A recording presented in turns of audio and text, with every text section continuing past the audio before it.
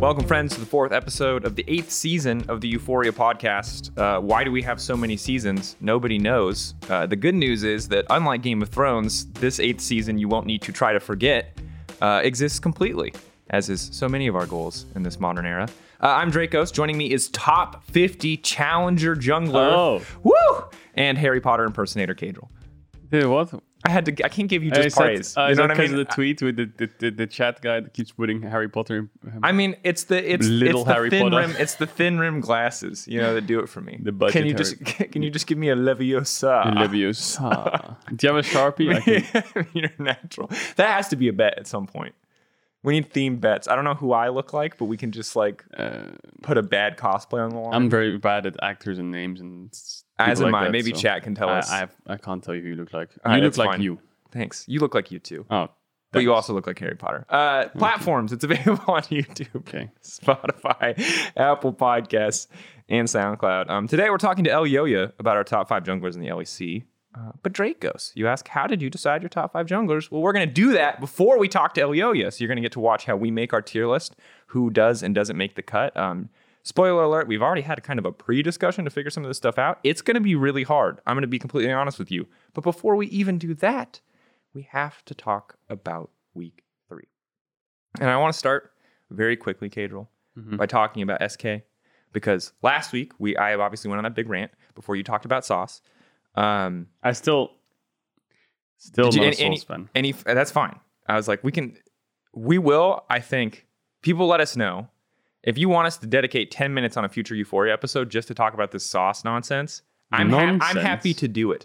Well, to discuss Cadril's difficulties with Sauce, I'm happy to do that. That's better. But since we last spoke, dear audience, obviously there was SK has now brought in the challenger support or the ERL support to kind of step in. I still think that this is a rough situation for SK, but it is obviously a step in the right direction. That said, it would probably be much better, again, to bring in a jungler and let Treats play support. So still wish the best of luck to SK. Yeah. They got a win last week. We'll see how it develops, but I thought I had to at least give a note, given that they did make some changes that seem to be in the right direction, even if they're not my favorite. But I think even more important than that, Cadril. They put a support main in support. It's crazy. Positive. It's really important. I wouldn't have thought that. They could have put a jungler in and that would have been more on par. Imagine the scenes where they Tinks goes to support or something, or they sign an academy jungler. No, that would just be memes at that point. I think it would be honestly way too much. But the other piece of news that kind of snuck in after I wrote the structure for the show today is XL. And I want to get your take on this. We got Marcoon and Advian, I think it's pronounced. Yeah, Advian. Advian coming in. And they did pretty well in EU Masters. And a certain someone on this podcast for a long time has been saying, why don't you just bring in Marcoon? That's you. You've been saying that. And they finally did. So are you happy? Are you like, yes, XL finally took my advice?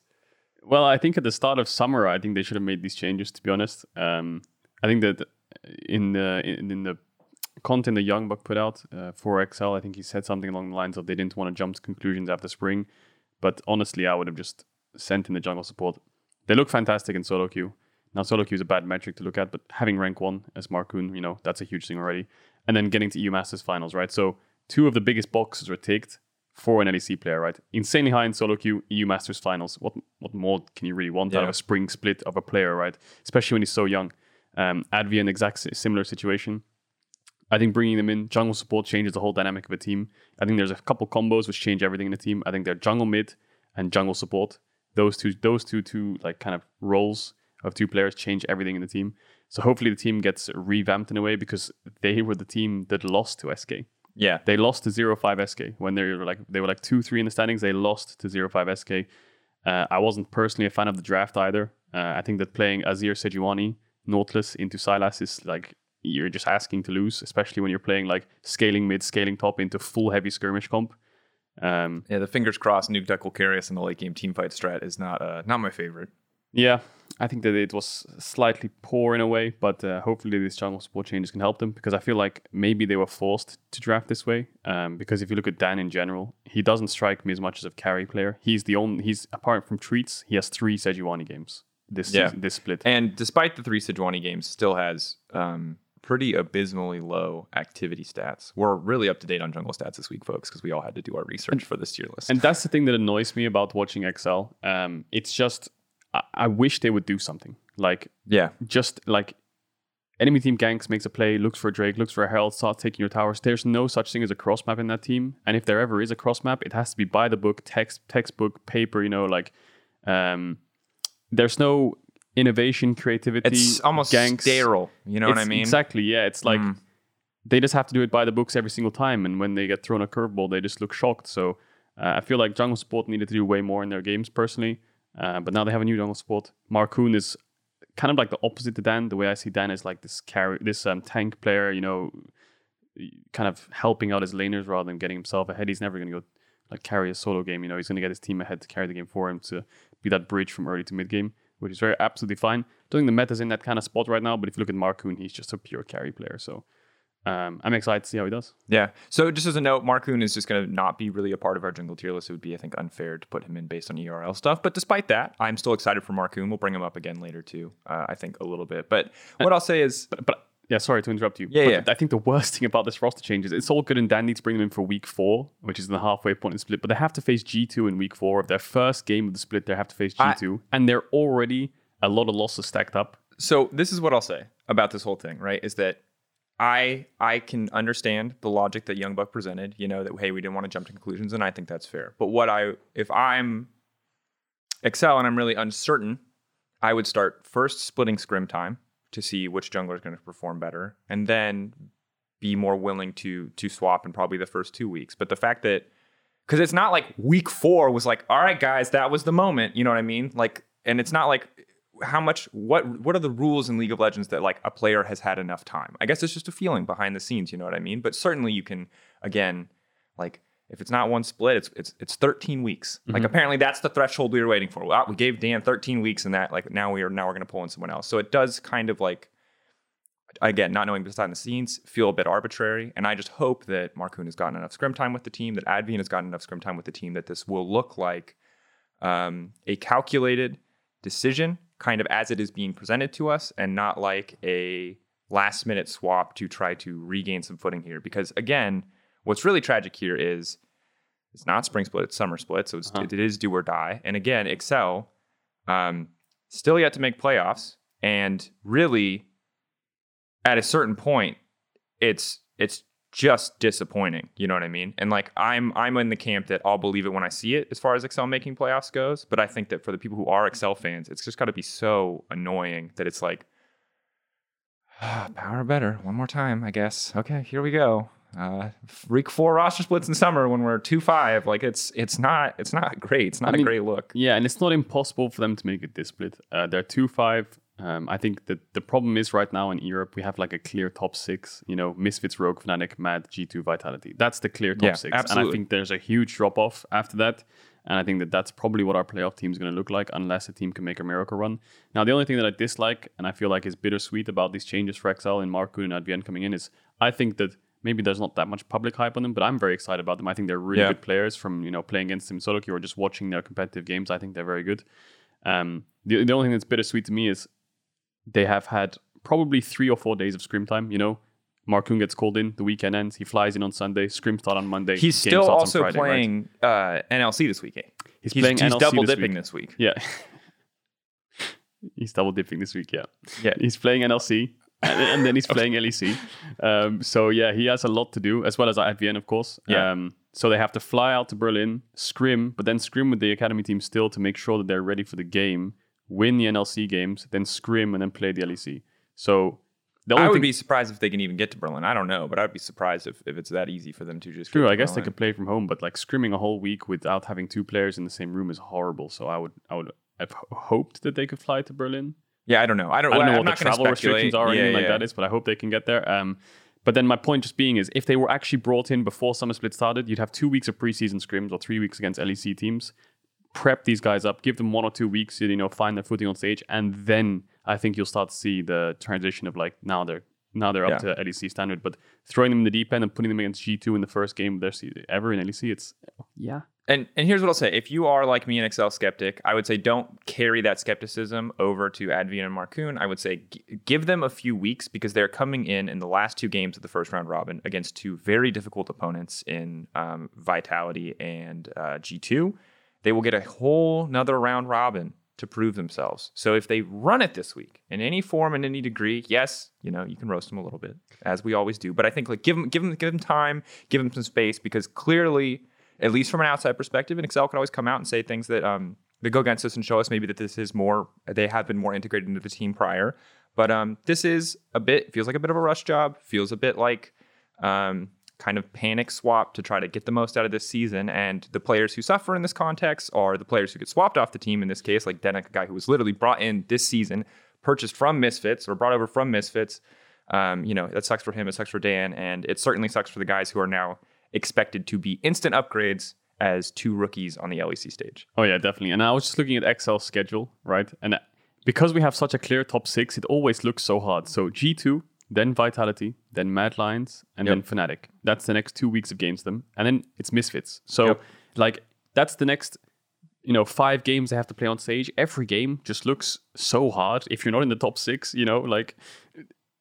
don't know. They don't get to play some of the teams that are lower down in the standings until much later. They get to play SK at the end of week 6. They get to play Astralis at the start of week 8. So the teams that you would expect would be like better opportunities, a little bit less lower pressure, a little bit more neck and neck. You know what I mean? Those games are just not coming until they've. And their final week is G2 Rogue. And right now, they're in good standing, but Cage, they could be out of playoffs by then, and that's shitty. That feels rough. So I don't want to spend any more time on that, but what I will say is shout out to Marcoon and Evian coming in.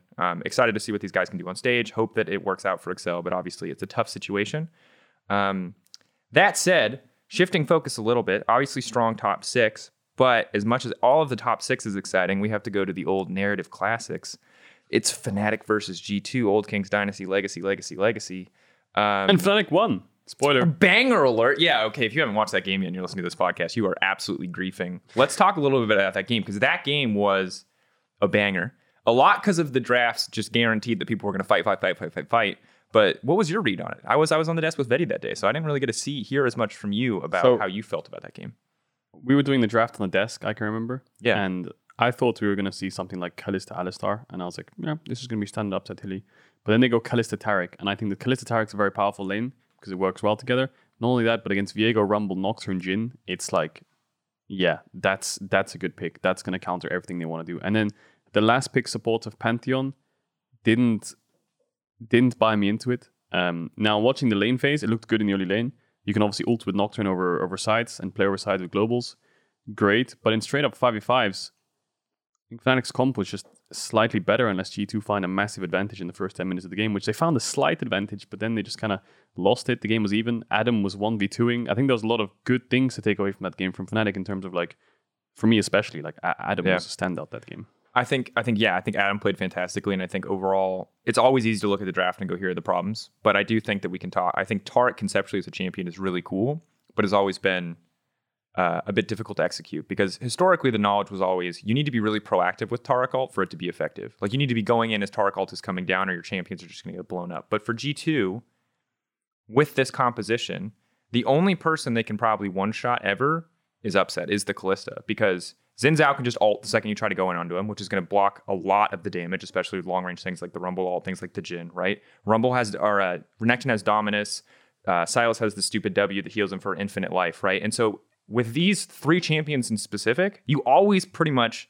unless 5 people are on top of the Xin, or 5 people are on top of this Renekton, or 5 people on top of the Sylas, and that's really just a clean pick, you're always going to have enough time to get that Taric ult down. And when the second that Taric ult is down, I don't care if you've got grievous wounds on those guys. I don't care what you have ticking. They're invulnerable. They're going to heal up so fast, so fast, and they are more than likely going to blow up the Nocturne, who once he's behind just cannot outduel a lot of these guys.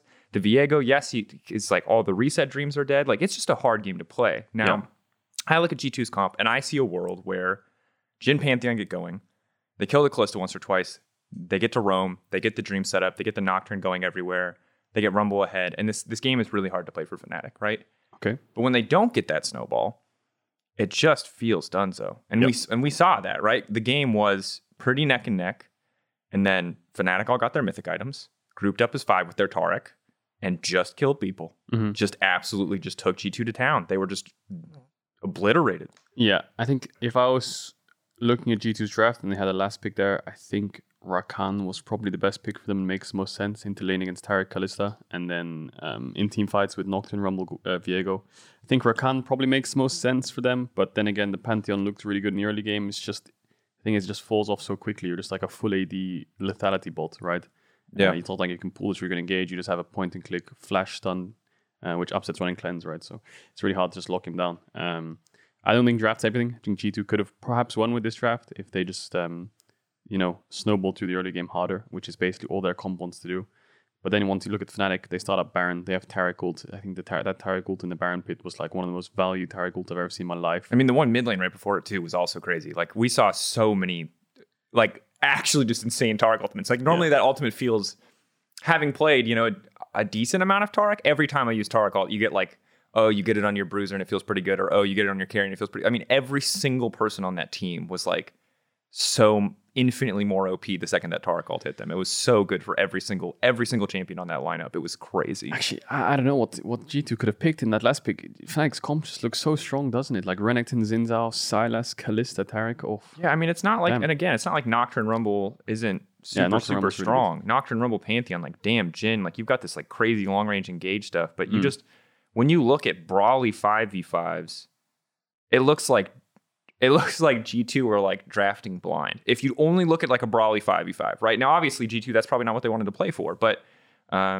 this is rough. But I think the great thing about this game was Fnatic took down G2, which is awesome for them because they've just role swapped Whippo. They brought in Adam. They had a really shaky week 1, I believe it was, even week 2. But now they're bouncing back.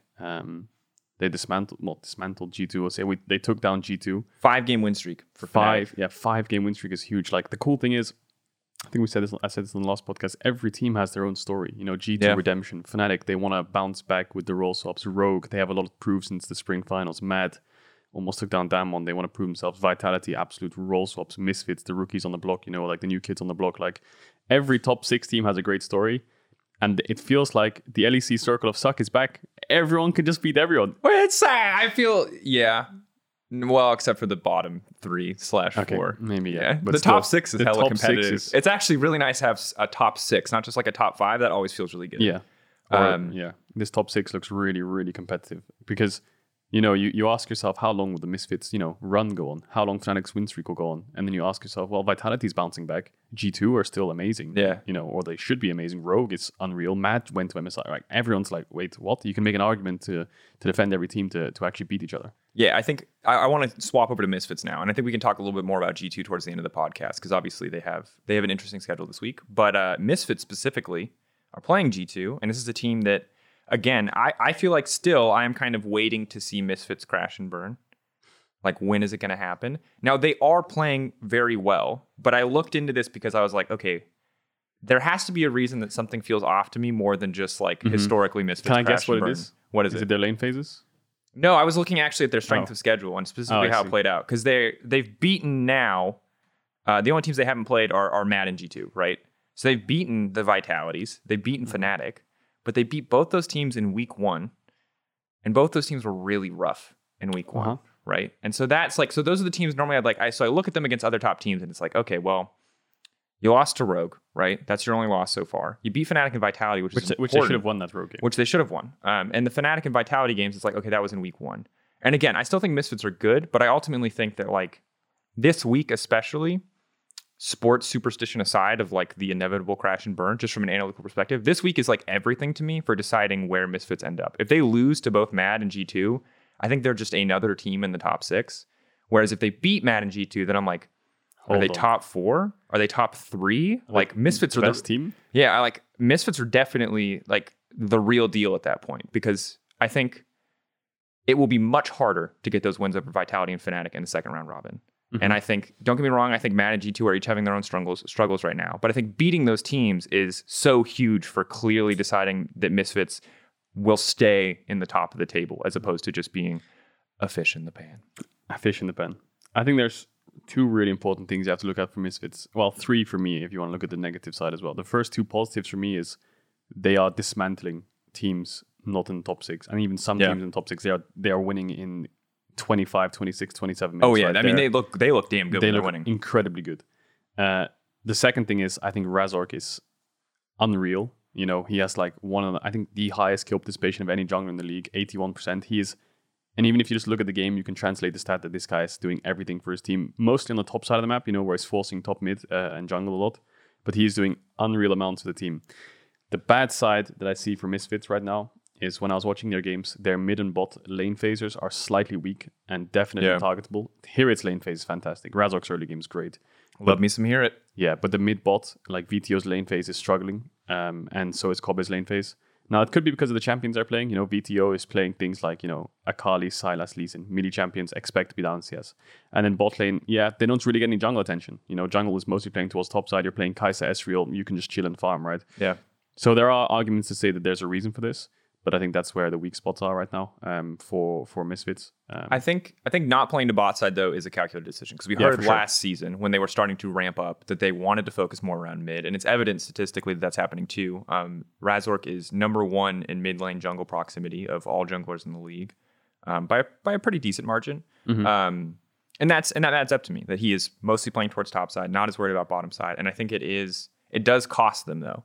And there are going to be teams, again, rematches where I sweat a little bit for them. The Rogue rematches, the Fnatic rematches, you know, the teams that are willing to play these super aggressive bot lanes. Hell, even G2 if they're willing to bust out more stuff like the Pantheon support, you know. But past that, I mean, when the only thing we're worried about is a little mid lane phase and a little bot lane phase. A little bit of this, A little bit of this, a little bit of that. Because kind of to wrap up the discussion on this week, I also feel like, and this is a sentiment that's going around, outside of like 1 or 2 games, like this Leader Rise game or there's probably another few games where like mid laners have really popped off. Some of these Akali games, I don't feel like we're getting any crazy mid gap games this season. Like I feel like mid lane's kind of quiet this season. Like I have to say though that Leader Vitality G2 game Leader did definitely like gap caps. No, for sure, Leader did. Yeah. But it's also crazy because it's Leader gapping caps and it's caps. Yeah. And I just maybe it's just because I haven't seen. Maybe it's because we talked about like Larson struggling and Humanoid stepping up, but it's like he plays some Lee Sin games, so you don't always get the flashiest lane phases. But to me, it feels like, and maybe this is a product of the meta, mid lane's been kind of quiet this season. I think it is a product of the meta. You know, I think that the lane phase doesn't really matter as much. Like being up 10 CS right now, like let's take Azir Syndra matchup, olden days, up 10 CS, up 15 CS, you know, pushing him in permanently. That's a pretty big deal, you know. But when you look at Lee Sin mid down 10 CS, as soon as he hits level 6 and he has his Rumble jungle in the river, that CS doesn't matter anymore. Was the Humanoid matchup, right? He was just getting like gapped in CS, and the second he had kick flash, he just kick flash the guy, get a kill. That doesn't matter. Back in the game, back in the CS department, CS is slightly irrelevant for these mid laners. I feel like you know, Akali's slight exception a little bit here and there, but still level 6, play towards mid, maybe roam to sides, start a fight, get a skirmish going, force a Drake, force a Herald, and that's where the champion will shine. They're not there to shine in lane phase, so could be a product of the meta. I think you're right there. Yeah, and I'll just say that it's not to discredit. So a lot of mid laners have had really great games, but very rarely do I feel like we've had these massive mid gaps. And a lot of the great games have also been Akali mid-late games. So not built in the laning phase, built on that kind of champion scaling. That said, huge shout out to Vitality. Oh, yeah. And to Leader. Fantastic game 1 and good comeback in game 2. Also Crown Shot, crazy consistent that week. Labrov looking good. All stepping up. Everyone, SLT looking good. So many of the little micro things that they were doing in those games, the way that they're moving, the way that they were skirmishing together as a team. Their team fighting against G2 was great.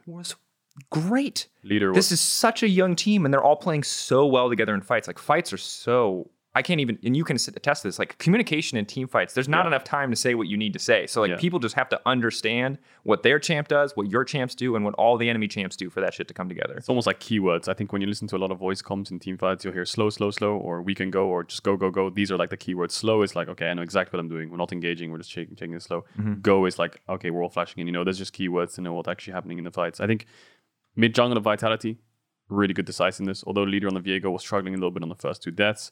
I think on the Rise game especially as well. It feels like no matter what play is happening over side, they're both ready to answer it straight away. You know, instantly Rise ulting, boom, straight to bot, Manchester play. So mid jungle of Vitality is really exciting. Bot lane, diving 2v2.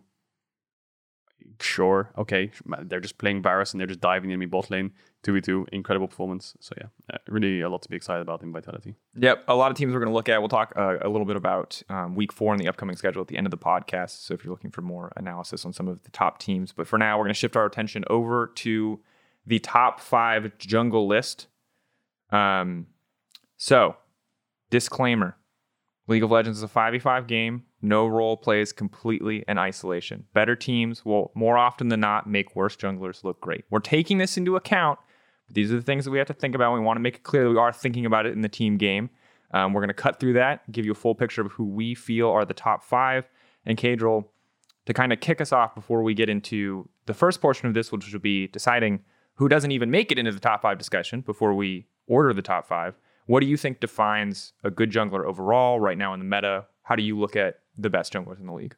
I think number one standout to me, which a lot of players might not even struggle with, is flexibility. I think that if you're only able to play tanks in a way, or you have a very small champion pool, or you're only like a carry-orientated player, where your champion pool is really one-dimensional, I feel like that can hurt you in the current meta. If things like the Rumble are down and you're forced to play things like the Volibear, or even the times we've seen Sejuani's or whatever, and you aren't able to do that, that can always hurt your team. And then vice versa, if you can only play those champions and you can't play things like Nidalee when it's needed, then it hurts your team. I think flexibility is a big thing. I think proactiveness, making sure you're there at the right time at the right place in terms of making the play happen for yourself, barring where your win condition is, or counter ganking, whatever it needs to be, or cross mapping, right? That's 3 separate things: making the play, countering the play, or making a cross map. So trading off and finding what you need to do, and just efficient pathing, not falling behind. It is still sort of like a carry-oriented jungle meta. Falling behind in so many jungle camps here and there, just overlooking for plays, wasting too much time is a big thing. So efficiency, versatility in terms of like being flexible, and then proactiveness in terms of being where you need to be at the right time. I think those are the 3 things that make a good jungler. Yeah, and I think that what is so great and also so hard about making this list is there's a lot of people who have proven themselves to be quite flexible, who have proven themselves to be able to do a lot of different things. And while there are some unique players, unique play styles, unique picks, like the Evelynn from Selfmade, or the Volibear that Elyoya really likes to play, or the Fiddlesticks that come out. There's also a lot of shared picks too, which makes it easy. Because if it was everyone playing something completely different, it'd be hard to judge. But we have a lot of Rumble games to compare to Rumble games. Like we can see relative impact across a lot of players. That said, let's start with the maybe people will like this part more. I don't know. I hate this part because it feels a little bit bad. But who is not making? I think that's pretty easy. You think it's pretty easy? All right. I think it's pretty easy because I think to make the top 5, you have to get to the 5, right? 10 players in the LEC. I think that my bottom 4 right now. Okay, but here you start with bottom 3. Okay, bottom 3. Bottom 4. Bottom 4 is easy. Okay, okay. It's bottom 5. I can do it in order about. If you want. Because the biggest issue, folks, and I need to make it clear here, the LEC has a very strong top 6. You guys have tracked this. So who the hell on our jungle list is going to be number 6? Because somebody's getting burned, and I don't know who it is yet. Yeah, that's so. The Let's start here. with bottom 4. So bottom 4, Zanzarah, Dan, Treats, Kirei. I think that it's pretty clear cut for me. Yep. Kirei's been having a really rough split. Dan really lack of proactiveness, and XL not succeeding, getting taken down by SK.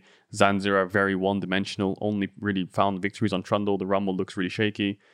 And Astralis is struggling a little bit here and there as well. And then Treats. Although I think that Treats has been one of the better performing junglers in this bottom 4 list. I think he probably actually is the best performing jungler of those junglers. Of those junglers, yeah. But still, it has to go in here, unfortunately, just because of how stacked the top 6 is. Now, where you put the 5th player, or like I said, in 6th place, it's so hard to say. I still don't know.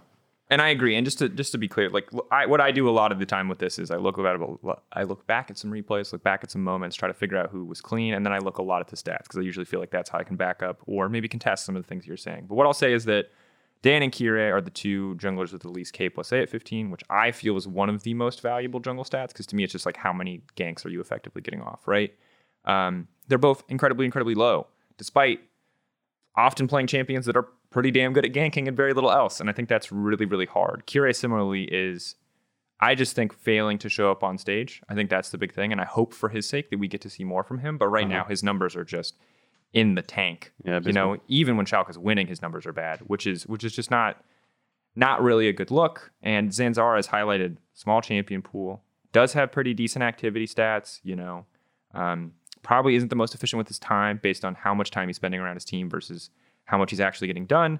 But, it's definitely not as bad to me. I know that you feel stronger, but statistically, Zanzarah is actually one of the better ones on this bottom side. And then Treats is clearly above the rest, but still also, I think, clearly below the top 6. Yeah, and then when you look at that top 6, you think to yourself at the start, like, you should be able to find a 5th person to put in the bottom 5, right? But then you look across Inspired, Razork, first place Misfits. Elyoya, Mad Lions, right? Selfmade, Bwipo, Yankos. Like, who? Yeah. I don't know. Yeah, so to recap, we have Razork. We have Razork from Misfits, Yankos from G2, Selfmade from Vitality, Elyoya from Mad Lions, Inspired from Rogue, and Bwipo from Fnatic. Quick side note, shout out to Bwipo for being in this freaking discussion in his first split, for beating so many career junglers out. Also, secondary shout out to Treats for beating out so many career junglers. So let's dissect this slowly. So for me personally, I think that if we're putting another person in the bottom 5, I would eliminate Inspired, Razork, Selfmade off the bat, because I think that those 3 are really good. They have to be in the top 5. I think that they are 100% in top 5, if not the top 3 already. Selfmade, Razork, Inspired. I have to delete those already, because I think that these 3 are absolutely performing exceptionally well and are easily in the run for top 3 junglers in the league right now, in the regular season. So that leaves us, I don't know if you agree. I think that it's interesting to hear. I would love to hear why you feel Selfmade is so high up there, because statistically Selfmade is, I would say, middle of the pack of the top 6. So I want to know what you see, because in terms of flexibility, he's got some Udyr, he's got some Rumble, but pretty much everyone in this pool has some Udyr and some Rumble, right? The Evelyn came out, so there is some of that flexibility there. He's got decently high activity stats. He's involved in 100% of first bloods. So clearly he is doing what he needs to do, but there are a lot of players on this list with like higher stats than he has. So just from a stats angle, right, he feels kind of in the middle of this top of the table list. So what is it that Selfmade does for you that kind of makes him stand out from a lot of these names? I wonder if it's more recency, just looking at the last 2 games against G2 and Mad. I feel like he was playing exceptionally well. Although I think that in week 2, I remember he tweeted something like, I'm playing really bad on stage. Yeah. In current recent form, the last week 3 of the LEC, I think his Evelyn was insanely good. He was doing self-made things, one-shotting AD carries. And then the Lee Sin was stellar in team fights. So it's true. If I look at his last 2 games, I think to myself, wow, Selfmade's kind of back in form right now. And I think that Selfmade in form is easily one of the best junglers in the league. He's doing a lot for his team. He's working well with mid laner, working well with his team, really flexible, has the carry potential. We've already seen it. And he's really, really, really efficient. So I think that his week 2, definitely up for debate. But I think that applies to many junglers, right? Bwipo, week 1, could also be up for debate. I think in more recency and in current week 3 right now, going into week 4, I think Selfmade looks exceptional. Yeah, and I think to be clear, because we get into a lot of fights about the specifics of these lists with people on the internet. Yeah. And it's fair to bring up these fights, people on the internet. But this is junglers as they are right now. This is not where they're going to be at the end of the split. This is not where they came from or their history. We're looking at them as they are and as they have been performing. So I think that's totally a valid point. And I think that if you look at their last 2 games, right, it was against G2 and Mad Lions. So Elyoya and Yankos. I think he got the better head of Yankos. I think jungle bot were stomping. I have to say Vitality bot lane was doing fantastic. And then in the win against Mad Lions, the only person keeping Mad Lions in that game was Humanoid, I think, on the rise. He was the only one keeping them alive, actually making plays. And then it was just a self-made leader crown shot show again. So having taken down those 2 junglers as well in more recencies in terms of how well this jungler is performing, definitely top 3 for me. Yeah, and we'll talk more about Inspired and Razork here in a second, because I agree that both those players need to be there, and the numbers back it up, the performances back it up, that they're especially Inspired. Inspired has some of the most ludicrous jungle numbers of any player in our league. Actually, just does. He does have the most ludicrous. It's actually insane. Inspired's numbers are actually nuts. We'll get into those in a little bit. So, remaining, we're cutting one of Bwipo, Elyoya, or Yankos. You know who I would cut to not be in the bottom 5? I think I would cut Bwipo. You would cut Bwipo out of top 5. Not like cut as in put him in the bottom 5. No, you would put Bwipo in the top 5. Yeah. I think you're right, because I think here's the thing. He's been playing really, really well. Here's some cool stats that don't matter. Number 1 in damage per minute. He played Karthus. No one cares. He also played 2 games Rumble. A lot of people played Rumble. A lot of jungle. Very close spread. But it's cool. He's number 1. Number 1 in gold share. He takes the most gold. Again, Karthus, Viego, all fine. But the biggest thing to me is he's number 1 in K plus A at 15, right? So he's arguably the most active. Part of that is, of course, Fnatic's style as a team. Again, you can't look at this entirely in a vacuum. The other thing is that his jungle proximity is on the lower end of a lot of these players. Now, the spread is pretty close outside of Inspired, who's a massive outlier. But he's a guy who seems to be very effective at doing what needs to get done. And similarly, from watching the games, and correct me if I'm wrong here, has been really flexible in how he approaches it. He's had the power farm games on the Karthus as a very clear example. Some of the Viego games, he was willing to sacrifice a few camps to be bot side kind of repeatedly to help support his bot lane. So I'm inclined to agree. I think Bwipo has to be in that top 5. Now, I'm not giving Bwipo the benefit of the doubt for having role swapped. Being brutally honest here with the jungle list, I think he's been playing really well. I think his maps, the way he reads the map is great. The way he's there for count ganks all the time is it's great to see. I think that the last game against G2, you can't really fault him for falling behind. I mean, there was globals in his face, and enemy support had bot power all the games. So he definitely struggled in that last game against G2. But if you look across the last 4 wins in the 5-game win streak, he's been playing really well.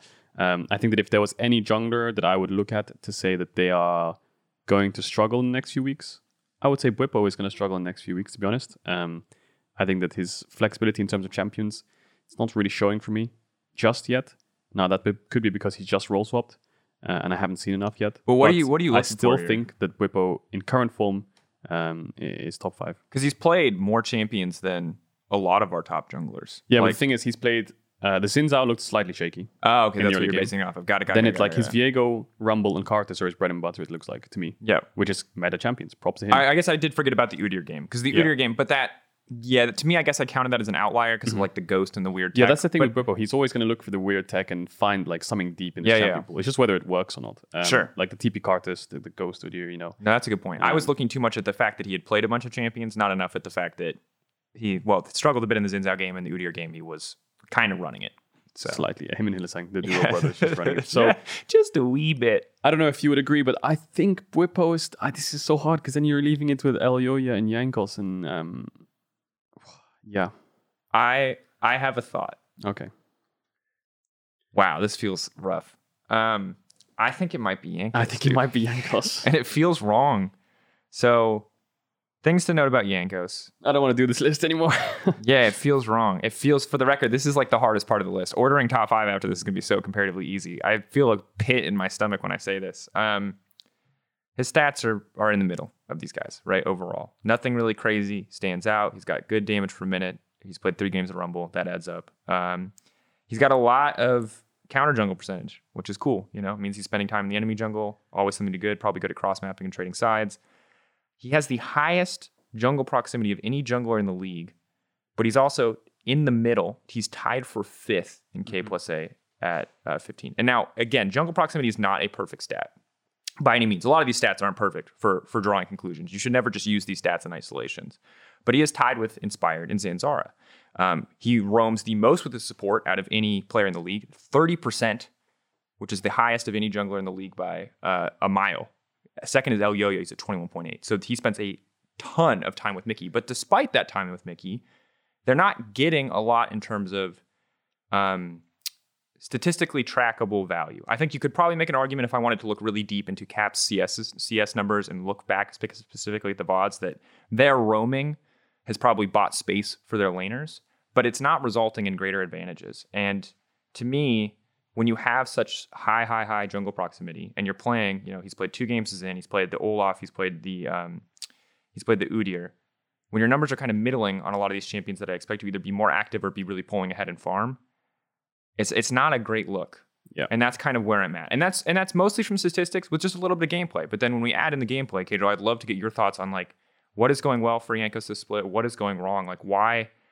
I never thought we would have this discussion, but we're having this discussion. Why is Jankos potentially on the chopping block here for top 5? It's hard to say because we always thought of Jankos as like the meta would be all about early game junglers. Xin Zhao, Olaf, Sejuani, those kind of junglers. Jarvan would be his bread and butter, but the meta's not really in that state right now. So I think Jankos has been in this lull state for the last half a year to a year, where ever since the meta changed last summer, he's never really found the form of old Jankos. He even said on his stream, it's not that G2 is bad right now. It's just every team is really good. And I think that applies to the junglers as well. I think the junglers are really, really good. And that's why Jankos is slightly lower on the list. I think his best performing game was against Rogue on the Rumble. He clutched it out for his team alongside Reckless. Great performance. But apart from that, it's really hard to find performances to say that he's merited above the junglers that we currently have. The statistics you said, obviously the context was good. I think that the only real success that Jankos is finding applying those statistics is pairing up with Mikyx and then trying to look for plays. Yeah. But I don't know if teams have just got better or they just can't find these plays anymore. But G2's early games haven't been as good. as they used to be, or as we expect them to be. Is probably a better way of saying it. Even against Astralis, the game was kind of slow at the start. You expect just the raw firepower of this team to just come out and beat Astralis, but it was like 20 minutes of just lull state, nothing happening, and all of a sudden G2 were like 2k gold down, and all of a sudden they just won a fight and the game was over. So it's old G2 fashion where win one fight, win the game, but the early game is not as... It's like if you take Rogue, for example, or Fnatic or Vitality in their wins against these weaker teams, it's just a steady progression of just like, winning lanes, Herald, and use like that, it's not flawless for Rogue either. They had that kind of grief game against Vitality where they threw a bunch of gold back, but they're still getting the win at the end of the day. And I think that Astralis are also, getting better. They're better than they were last season. So there is some room to say, hey, Astralis just, played with respect, played that part well. I don't want to take completely away from Astralis, but it is, you are waiting in this meta a lot for like, I don't know. I think absolute jungle dominance. Mm-hmm. You know what I mean? And we've seen those games. We've certainly seen those games. It is very much possible in this meta. And it feels like Jankos and in turn G2, because I don't think it's fair to put all of this on Jankos, have not found their footing. Like, I think their losses look messy. Their wins look messy. G2 is just a messy team right now. And it's not the same kind of like, hey, we're, dicking around because we always win in the end. We're just taking it easy in regular season. It feels more like a, hey, we're not entirely sure what we need to be doing, or we're just struggling to make it work. Yeah, and hopefully bringing in Nelson helps that out. To just clean up the play in general, or even make it more aggressive, more messy, find whatever form they like. Sure. Elyoya also struggling a little bit, but I think Jankos definitely struggling more. I think if there's any player who's going to easily bounce back, it's probably Jankos. He's been playing for a long time. He probably knows where he's failing or where the mistakes are in the team. So I'm sure G2 are working on it. It's just right now in current jungle form, individually, it just looks on the outside like Jankos is the one struggling the most of the top 6. And that's by no means are we saying that Jankos is like a bad jungler or anything like that. It's just out of those top 6, the main point here is Europe's top 6 teams of junglers are just absolutely stacked. Good. We got They're good junglers. Incredibly good. You could take any jungler out of the top 6 and there's an argument to make them the best jungler in the league right now, in current form. Yeah. So let's get, and again, it is hard. It feels weird to put Jankos out. But again, these top 5 junglers all deserve to be here. And Jankos is just maybe half a step, maybe one step behind these names. But now we have our top 5, which is, in no particular order, Bwipo Inspired, Elyoya, Selfmade, and Razork. I think no surprise in the way that we have broken this one down. 4th and 5th are going to be a little bit easier. And so I think, why don't we just start with 5th? I think right now it probably is Elyoya. Yeah. I think that some cool notes about Elyoya, or just some notes in general. He's played the Hecarim game, which was obviously like really brutal. He's one of the only people playing Volibear. Actually, that's not true. He's the only person to win on Volibear. Volibear's 3-3 in the league. He has all 3 wins. Dan, Treats, and Zanzar have all lost on it. Mm-hmm. His damage stats suck, mostly because he's played Volibear. But he's also tied 2nd in K+A at 15 with Razork. He spends about the same time around his team. Now, his kill participation overall is a bit lower. But to me, it always, when Elyoya came into the league, it felt like Razork was budget Elyoya. And right now, it feels like Elyoya, the other way around. Elyoya is lagging a little bit behind the rest of the table. We talked about Mad being kind of slow to pick up meta champions. It feels like it's the case with these Volibear picks. While the pick can be effective, while Elyoya is certainly good at it, and he's also played 3 games of Rumble, so he's not completely out of it. He hasn't really brought any of the new spice, the new flavor to the table. Yeah, and applying those numbers just in general, the way Mad Lions functions, Elyoya gets them ahead early, and that's how the team functions into mid to late game, right? There's no like huge terms of pairing up or anything like that. The lanes have been slightly volatile for him, specifically in the team. And you don't see him playing things like Viego. And I think the big reason for that is obviously the burnout, taking it slower. They're going to ramp it up in playoffs, and maybe he's going to expand this champion pool to there. But right now, Mad Lions are sticking to comfort, what worked for them in MSI, and then just applying it to early spring splits. They don't have to force themselves to relearn the game in a way. So it's going to do well for them. It's not going to make them the best team. And obviously, they're going to be slower out the gates. And that's why Elyoya is probably struggling a little bit. Because last split, he was... Him and Inspired were like this anime battle for the best jungler in the league. Yeah, and it was like a difference in style. Like Elyoya was more aggressive early. Inspired was more of that, say, like macro focused or big brain. It was so cool. I think we'll talk to Elyoya soon. And I think it's safe to say Mad have been coming back and adjusting. Remember, they've also got their players in quarantine, so they're not playing together. So I believe that Elyoya can rise up. I also believe Jankos can rise up, and this jungle tier list or top 5 list may look different at the end of the split. But the good news for Elyoya and Elyoya fans is that this dude has always had, and may continue to have, depending on how this interview goes, like the perfect player mentality mindset. in every interview we've ever had with him. And I hope, and again, doing that in quarantine times just in general is already hard. Doing that specifically in quarantine, isolated completely by yourself, is even more difficult. So if you can keep that going, I have faith that Yo-Yo can rise back up. But we'll just have to see. For now, I think pretty clear that he is in that 5th place. And next on the list, felt like 4th after we had that discussion about top 3. I think he could even be 3rd. I think right now we're talking about Bwipo and Selfmade. Yeah, I think so. That's Who's 4th? Who's 3rd? That's the question to me. They're right next to each other. They're like almost tying with each other. Slightly different styles. I would personally, if you have to bet on someone in a best of 5, right? I hands down Selfmade. He's just got the experience in the role, right? But if you asked me who's had the better, it's actually so hard. Because Bwipo, Bwipo's going to pull something crazy out. Bwipo is going to pull something. He has that innovation factor as well. The last 2 games from Selfmade were just so damn good. Yeah. That's the big thing. And that's what makes it hard to put Bwipo above Selfmade. That said, Bwipo's also done some wild stuff this season.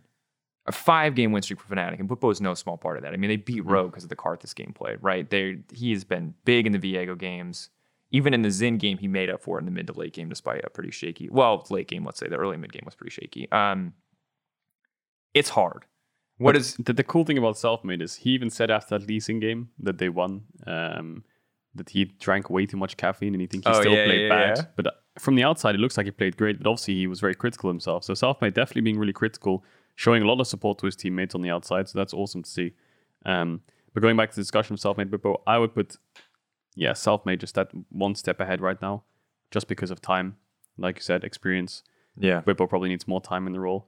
Although Bwipo has been looking really good, it's on Champions where it's like Karthus is just AFK farming kind of. Yeah. Karthus. Viego, he got a lot of really good. I think Viego was the best performances of just counter ganks and reading the map pretty well. And the Rumble early games have been really good as well. So need to see more from Bwipo because on the surface it looks great. So I would just put Selfmade above him for now. I think it is weirdly close though. If you had told me this would be close, I'd say it's very close. I would say that the big difference for me is that Bwipo's last game was kind of shaky, and Selfmade's last 2 games were really, really good. And I think that they've both had kind of rough starts to the season. And yes, Fnatic are on a 5-game winning streak, but Karthus is a good indicator and also kind of a non-indicator because of the specificness of the champion and the fact that we had, I honestly, I think a pretty easy match. If you can correct me if I'm wrong, but Rumble into Karthus, it feels like he just... Yeah, and he also got some good plays off gank top, gank bot. And he played well, don't get me wrong. I'm just saying it's like, it's not quite the footage that you would want to be like, wow, what an incredible Karthus jungle game. You know what I mean?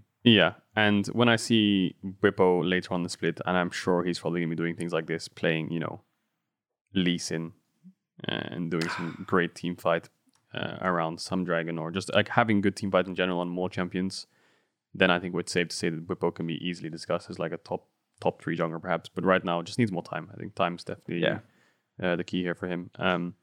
For Bwipo. I hate this. I hate rating junglers because they're all so good in different ways. It's so true. Right? They're all so good in so many different ways. You cut out a lot of the gray area of discussion when you make a top 5 list, which is, I think, why people do it so much, and so many, and us included, is just because it's such good clickbait content. It's clickbait content, yeah. It's just like calling the draft bad. You know what I mean? It's just easy because you don't need any of the context to call the draft bad. You know what I mean? Some people are really curious. Like, I really wanted the top 5. Other people see the link and they're just rolling up their sleeves. All right, comment section. Time to fight. What did you say about my boy Jankos? I'll have you know. It's like, dude, it's rough. And I think that it's never. And we again, if you have other opinions, feel free to disagree with us. I'm always interested to hear what other people have to say. Just remember, fight our arguments. Don't fight us. Like you don't win brownie points for calling Cadril an idiot. You can win brownie points by saying, "Hey, Cadril, your point about X and Y's early game I think is wrong. Here's some clips to dispute it." But more often than not, we just get called idiots. Which I guess you're such an idiot, Draco. Bro. You're just stupid, dude. You don't know what you're talking about. It's like, yeah, guys, that's not really fighting the arguments. I don't think that wins the point. And then that leaves us with 2. Yeah, so Razork inspired. Razork, I'm going to tell you right now. I think I've got this one. Do you want to go first or do you want to say? Razork second, inspired first. It has to be, I think inspired. It has to be inspired. Absolutely nuts. Why don't we start with Razork because we agree, right? So let's start with Razork. So what's cool about Razork, one of the things that I like is that most of these junglers have 3 games on Rumble, 2 or 3 games. Razork is number 1 right now in in damage share for his team, ahead of Treats, and number 1 for damage share in junglers, and he's just behind Bwipo in terms of DPM without a card this game. He played 3 Rumble games, which is standard, so that kind of they all wipe each other out because most players have played 3. But he's keeping up DPM on Xin, on Lee Sin, on Udyr, second in counter jungle percentage, tied in that Capewase with Elyoya, involved in 100% of his team's first blood kills. The dude is Misfits early game. Yeah, he is their like engine almost. Yeah, keeping them in it. Surprising to say the least. I mean, I think Razork last 2020 spring was the last time I remember playing against him on things like the Echo. He was absolutely popping off. Now slightly different style, brand new solo laners. And Misfits stuck to their guns. They believed in this roster, so they must have been doing well in scrims or something like that, or they just had faith. Razork's just stepping up, rushing to rank 1 in the US. You know, solo queue is not a huge factor to look at, but like you can see that the spirit's there, the drive's there. Well, and it's probably hard when you're scrimming to maintain rank 1. Or no, it's hard to get rank 1 because I'm on the ladder actually. Yeah, because you're popping on your top 50. Like you have to go against me all the time. True, No, it's really hard. But I think that Razork's had great games. Whereas Inspired, on the other hand, he's had incredibly good games. But then, yes, I will say Inspired's had 2 really bad games. Against Fnatic, against G2, he really struggled to find his footing. But looking at last split, looking at this split, Inspired just looks like he's on another level. I don't know what it is he does, but like I watch him play things like Kindred and the creativity in his pathing to invade a Diana, knowing that she's going to do Raptors Krugs to red and he's already on her red and then forces her off. Like the team fights on Fiddlesticks obviously saved the game for Misfits. Yeah, I think he's just the most well-rounded best jungler in the league right now. Yeah, he's one of, I think, like three of like kind of this top 6 session. There are like 3 junglers who I think have kind of interesting champion pools. It's Selfmade, it's Inspired, and it's Bwipo, right? And Selfmade because of things like the Evelynn. Inspired, Nocturne, Kindred. You know what I mean? Like he is really innovating in this meta. Fiddlesticks, sorry, not Nocturne. Fiddlesticks, Kindred. He's really innovating. The Nocturne Fiddle combo, of course, what's coming out.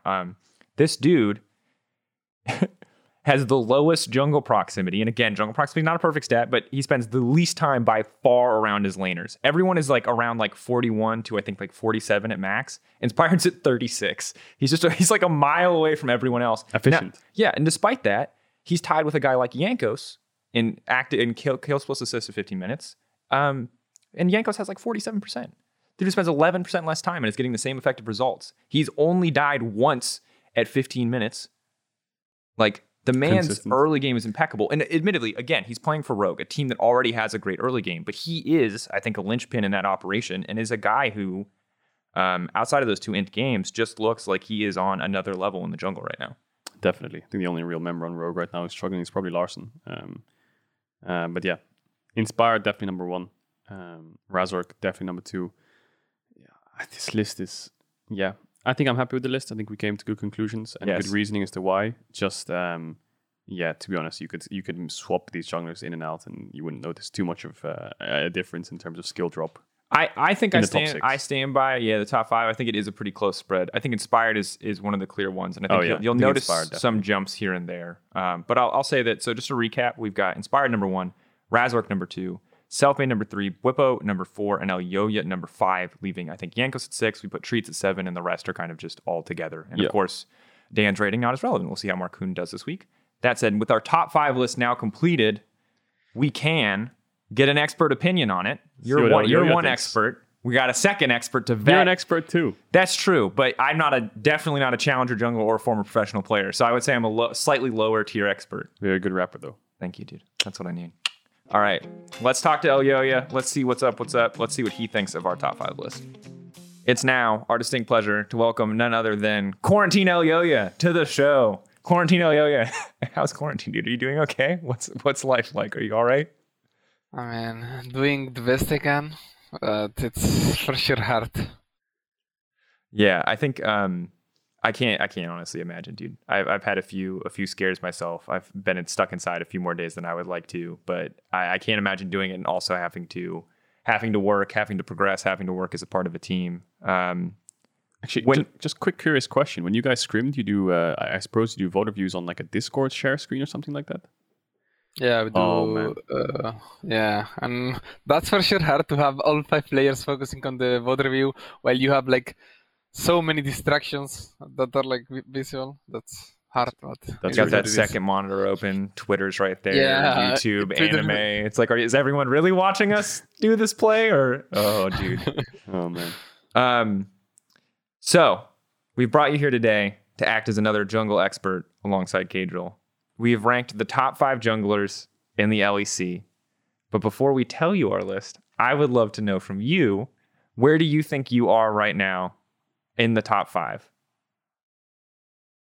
I mean, I think right now I haven't shown anything yet, so I wouldn't put myself first. I think the one that is performing the best right now is Inspired, I would say. After him, it would probably be Jankos. I think he's also playing decent.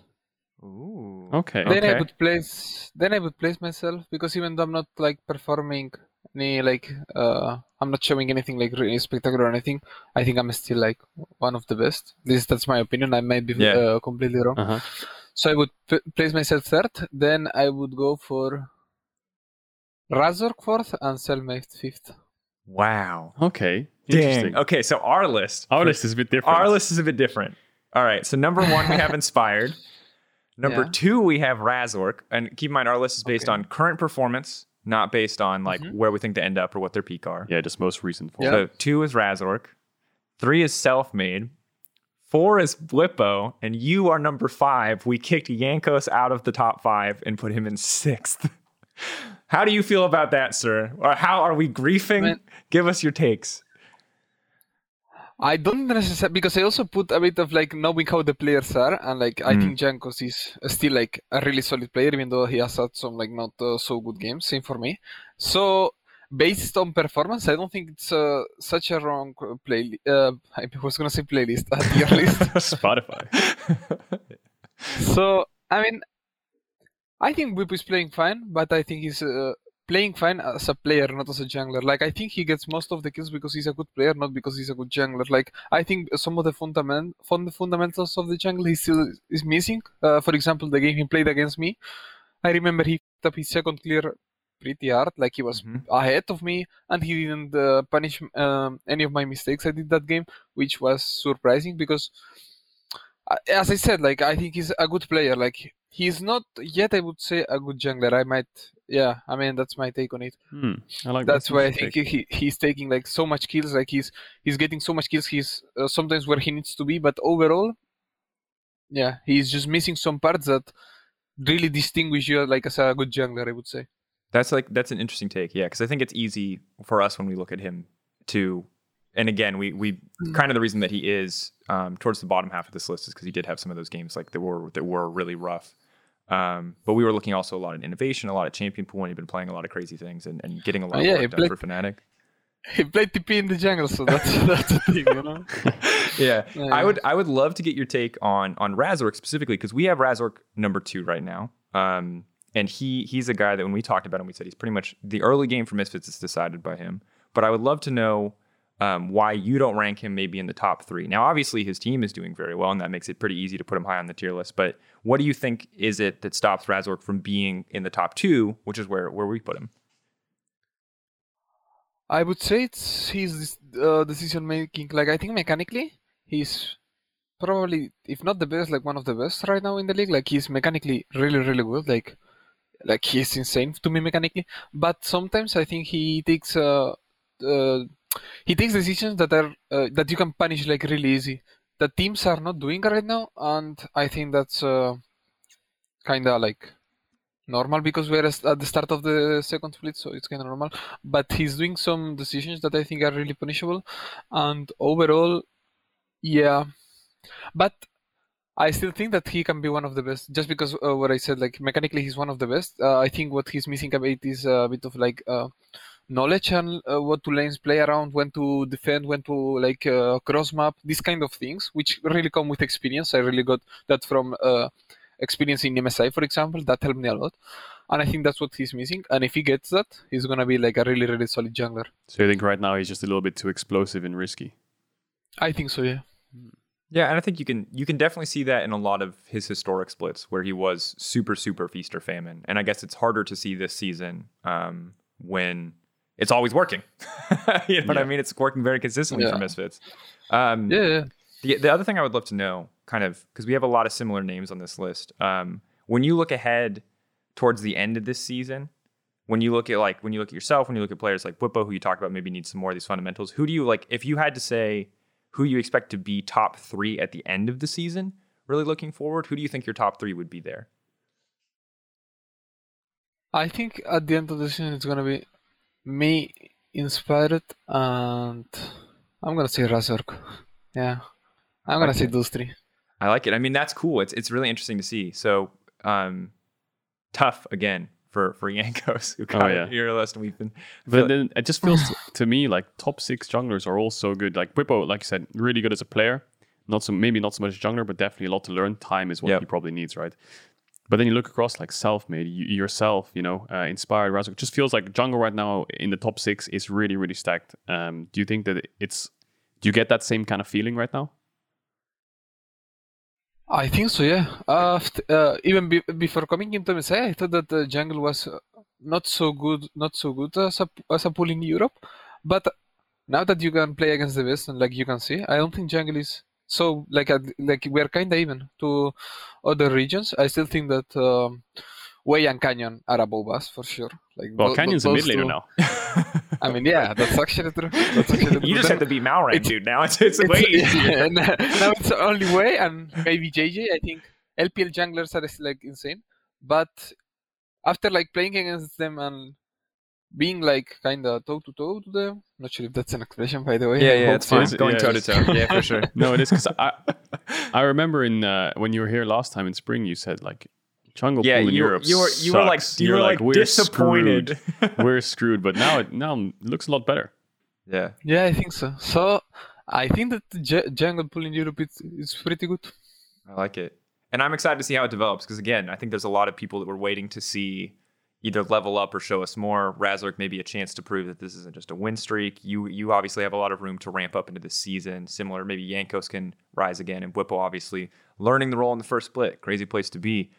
Shifting attention to you guys, coming back from MSI, obviously a great learning opportunity, but you guys are kind of hit with the double whammy of you've been working way more than anyone else because you had to go to MSI, right, in the off season, and some teams were scrimming. But then you also have this COVID problem, which is making, I think, all of your lives more difficult, I imagine.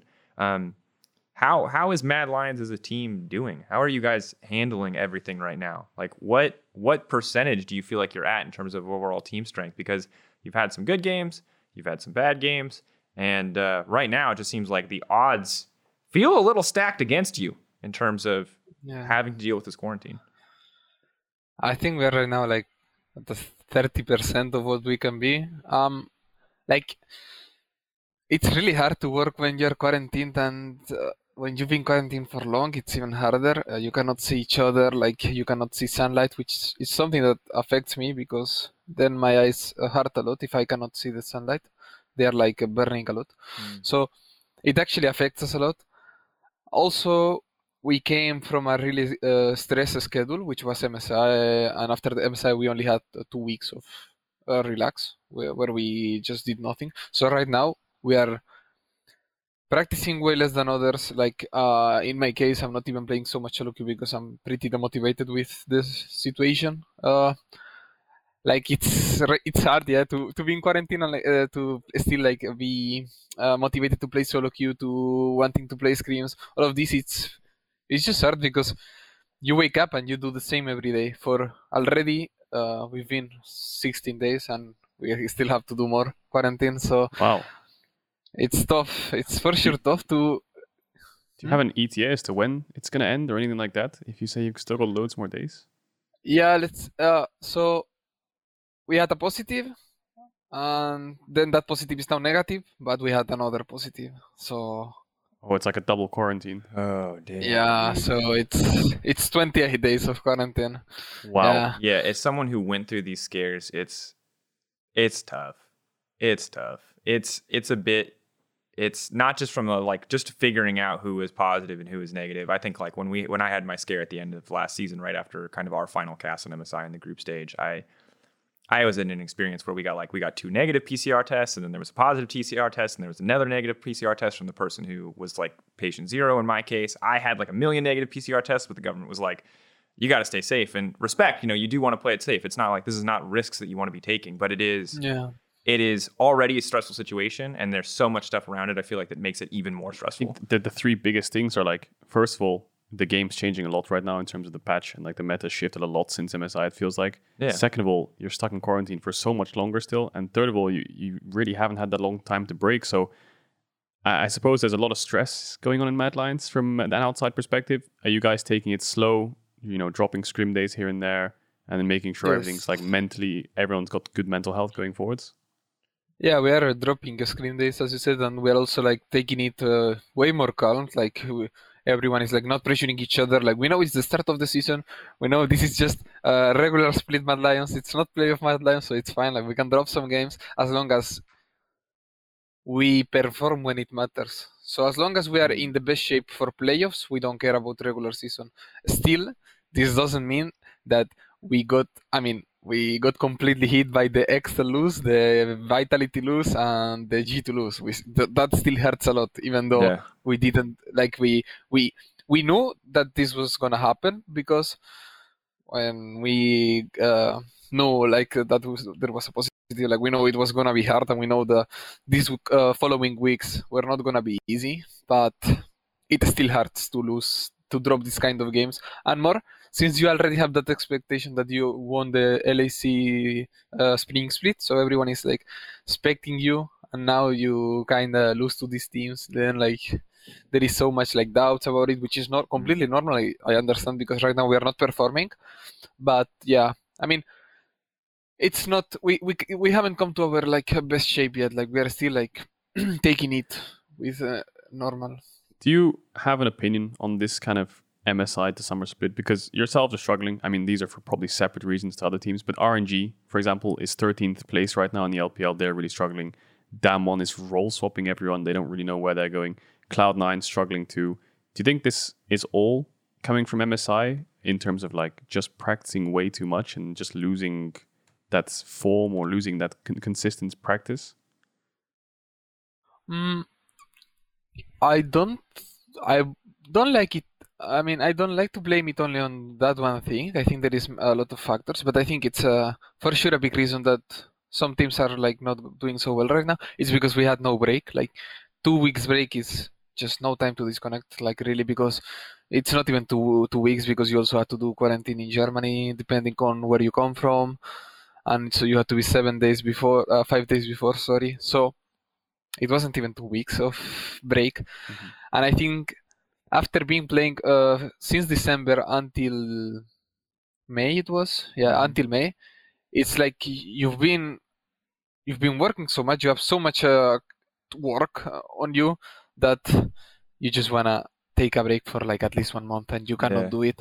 So right now we are kind of like doing both. Like we are playing League, but at the same time like not tryharding so much, because then we are gonna be burnout for the Worlds, because it's something that happened to me at MSI. I was pretty burnout, and it was really hard, since I didn't have that experience. Like my only experience was a shorter season, so I didn't know what was it to be burnout, and I thought I wouldn't be, but turns out I was burnout at the MSI. So now I'm trying to not play so much, and like as a team we are just taking it way easy. Yeah.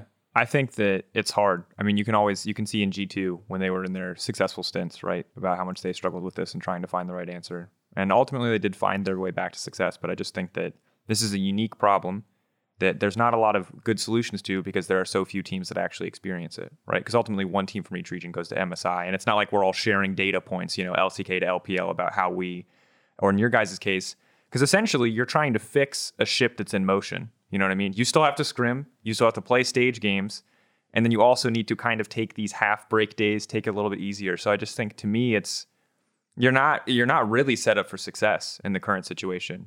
Even without the quarantine, it would already be hard, I imagine, and it's a brutal thing to deal with. And I think I didn't really appreciate how rough it was until we talked to you today, Elyoya. But I mean, do you feel like this is a situation where, like maybe, hey, we can maybe change a few things here and there, and we can go from what sounds like you guys just surviving, just trying to get through the split, just trying to hold on until you guys can be out of quarantine and you know, practicing together and scrimming together and getting good practice again? Or is there a way that you guys can like thrive in this situation? Is there more work to be done? Or do you feel like right now Mad Lions is just, let's survive, let's make it through the quarantine, we get out, we shape up for playoffs, and we go from there? Like what's actually next? I mean, about this, I think there is 2 point of views because, for example, I saw Koma that said in an interview that you cannot be burned out as a player. Like, if you are a League of Legends player, it's not acceptable for you to say you are burned out or you're tired of playing League. So I think that there is 2 takes about this. Like, there is one that is, yeah, this is a really stressed schedule and this is for sure hard, but also it's the situations you need to get over that will make you stronger. So if you really go through this, the next time, I know it's not gonna be like even half as hard as it was this time for me. So it's learning. I take it as a learning experience, more of like a bad experience or a surviving experience. Even though, yes, right now we might be surviving, but it's also because of the fact that, first of all, Mad Lions is a really emotional team. Like, this is for sure. Like, if there is an emotional team, it's Mad Lions. Like, when we are happy, we are really happy. But when we go through tough times, they are tough times because we are really emotional. Like me, Karzi, you can just see we are really emotional. And also, because of all of this quarantine happened, I think it also made it pretty way worse. But as I was saying, the other take, I think, is just you need to know your limits and you need to know what to do in order to not be so burned out. And I think that if you are that experience or you know how to do that, I think then it's easier and you can manage it well. Like, you can just finish MSI and be like these 2 weeks be able to disconnect, and then you might not come as stronger, but you will still like be in shape to keep winning. Because let's not forget that during this MSI we've been screaming top teams at the end. So we got some really, really good practice, but I think it's not until you stop, like you take a break, that you can see how much you learned during that process. Yeah. Not sure if this makes sense. No, it does. Yeah, and I think my point of view. It's like going to the gym, kind of, right? And you're lifting really heavy weights, and eventually your muscle has no more. But then the break you have is 2 days before you go back to the gym. You know, that's like going back to summer split. You know, you need at least like a week or 2 to get the muscles back. You haven't been, lifting for a while. You know, the muscles are really not there. So it takes time to recover, especially when it comes to burnout, obviously on a different scale. And then like actually being a sponge as to what you learned. Whereas, it's a lot of small things that kind of build up. And we were talking before you came on, and like one of the credits that we always give you is that somehow, no matter what the situation is, it always feels like you find the right mentality. And here we got it again. Because honestly, I'd be done, dude. Yeah, I did an same. interview like this, I'd be like, life is crap. I'm just surviving. This is it. Because that's how I felt in my like much shorter quarantine than what you were doing with very little work. I felt like done. I felt donezo. So the fact that you can still hold on to this mindset, the fact that you can hold on to powering through, learning from it, growing from it, not just letting it be something that you survived, but something that like has helped you grow as a person, is an incredible mindset. It's almost unbelievable for me, if I'm honest. And all I have to say to kind of close this out is good luck, man. Because I think that this challenge is really hard. And I'm sure there's a lot of people out here who've had to deal with similar, quarantines and COVID, especially in the midst of a Berlin that is steadily but surely opening up. And there's a lot of things you could do if you could be free on your off day. But yeah, man, seriously, good luck. Mm-hmm. Good luck in the weeks to come. Any final notes here? You're playing Misfits and Rogue next week. Easy 2-0 for Mad Lion. Just to completely shift the pace away from the difficulties of Mad Lion. Easy 2-0 week. What are you feeling? All I'm saying is, in the spring we went 0-2 against both, so it's an easy 2-0 today. Oh, like this week, the bounce easy back. 2-0 this way. MSI, It's gonna be easy. That's all I needed to hear. Thank you again, Elyoya, for taking the time, Thank you. dude. It was a pleasure to have you, and good luck in this week's games, man. Thank you so much for inviting me. I kind of tried to lighten it at the end there, but it felt a little weird. I'm not gonna lie, that was a really intense interview. And Elyoya kept kind of a cheery smile on his face and talked about a lot of really heavy things. And again, shout out to Elyoya for being so incredibly candid. I didn't realize things were like that bad. I didn't realize they basically had to double quarantine. That, like, dude, I barely made it through one. And I'm not trying to make this about me. I'm just saying, like, I've had this experience, and I don't know how another human being can make it through that, like, sanity in check. I don't. Twice. It's really not fun. Mental health definitely the biggest priority in Mad Lions right now. I don't think coming first, second, third, whatever. Just make playoffs, keep mental health, and then when they're out of quarantine, I'm sure things will start to get better. But right now, it's definitely Whatever happens with Mad this split, Mad fans, you have every right to be like disappointed if they, let's say, on the off chance don't make playoffs. But ultimately, for me, it's like as a person looking at another group of people. If they just make it through this split, mental health intact, I'll be happy for them. I want to set higher expectations for that, but after an interview like that, it's like, dude, like, you just survive, man. I mean, that's just brutal. Like, I don't know, man. It's hard for me. Like, I rarely feel like I'm at a complete loss for words here, but that just sounds really, really hard. And it's a lot of factors as well.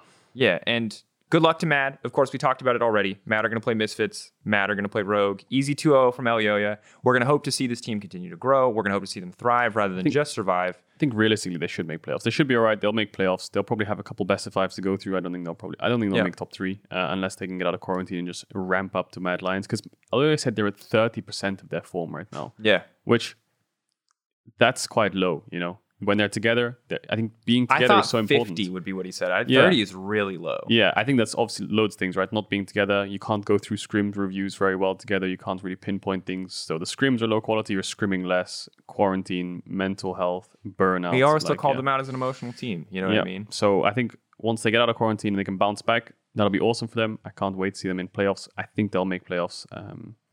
And yeah, hearts out to Mad Lions. For sure. That said, as much as those factors, we're still going to look at their games as honestly as we can. We're going to talk about the problems. And there'll always be this caveat in the back, but we'll do our best. I think it'd be unfair of us to analyze too much through that lens. Mm-hmm. So we'll just talk about what the problems are. And if those are a product of quarantine, if those are a product of bad scrims, that's what it is. But we'll just give Mad Lions the best straightforward take we can. Cool thing is, this weekend stacked. This weekend is hella stacked. All right, first off, self-indulgent, but we are casting together again this weekend. You got to spend some time with Medic.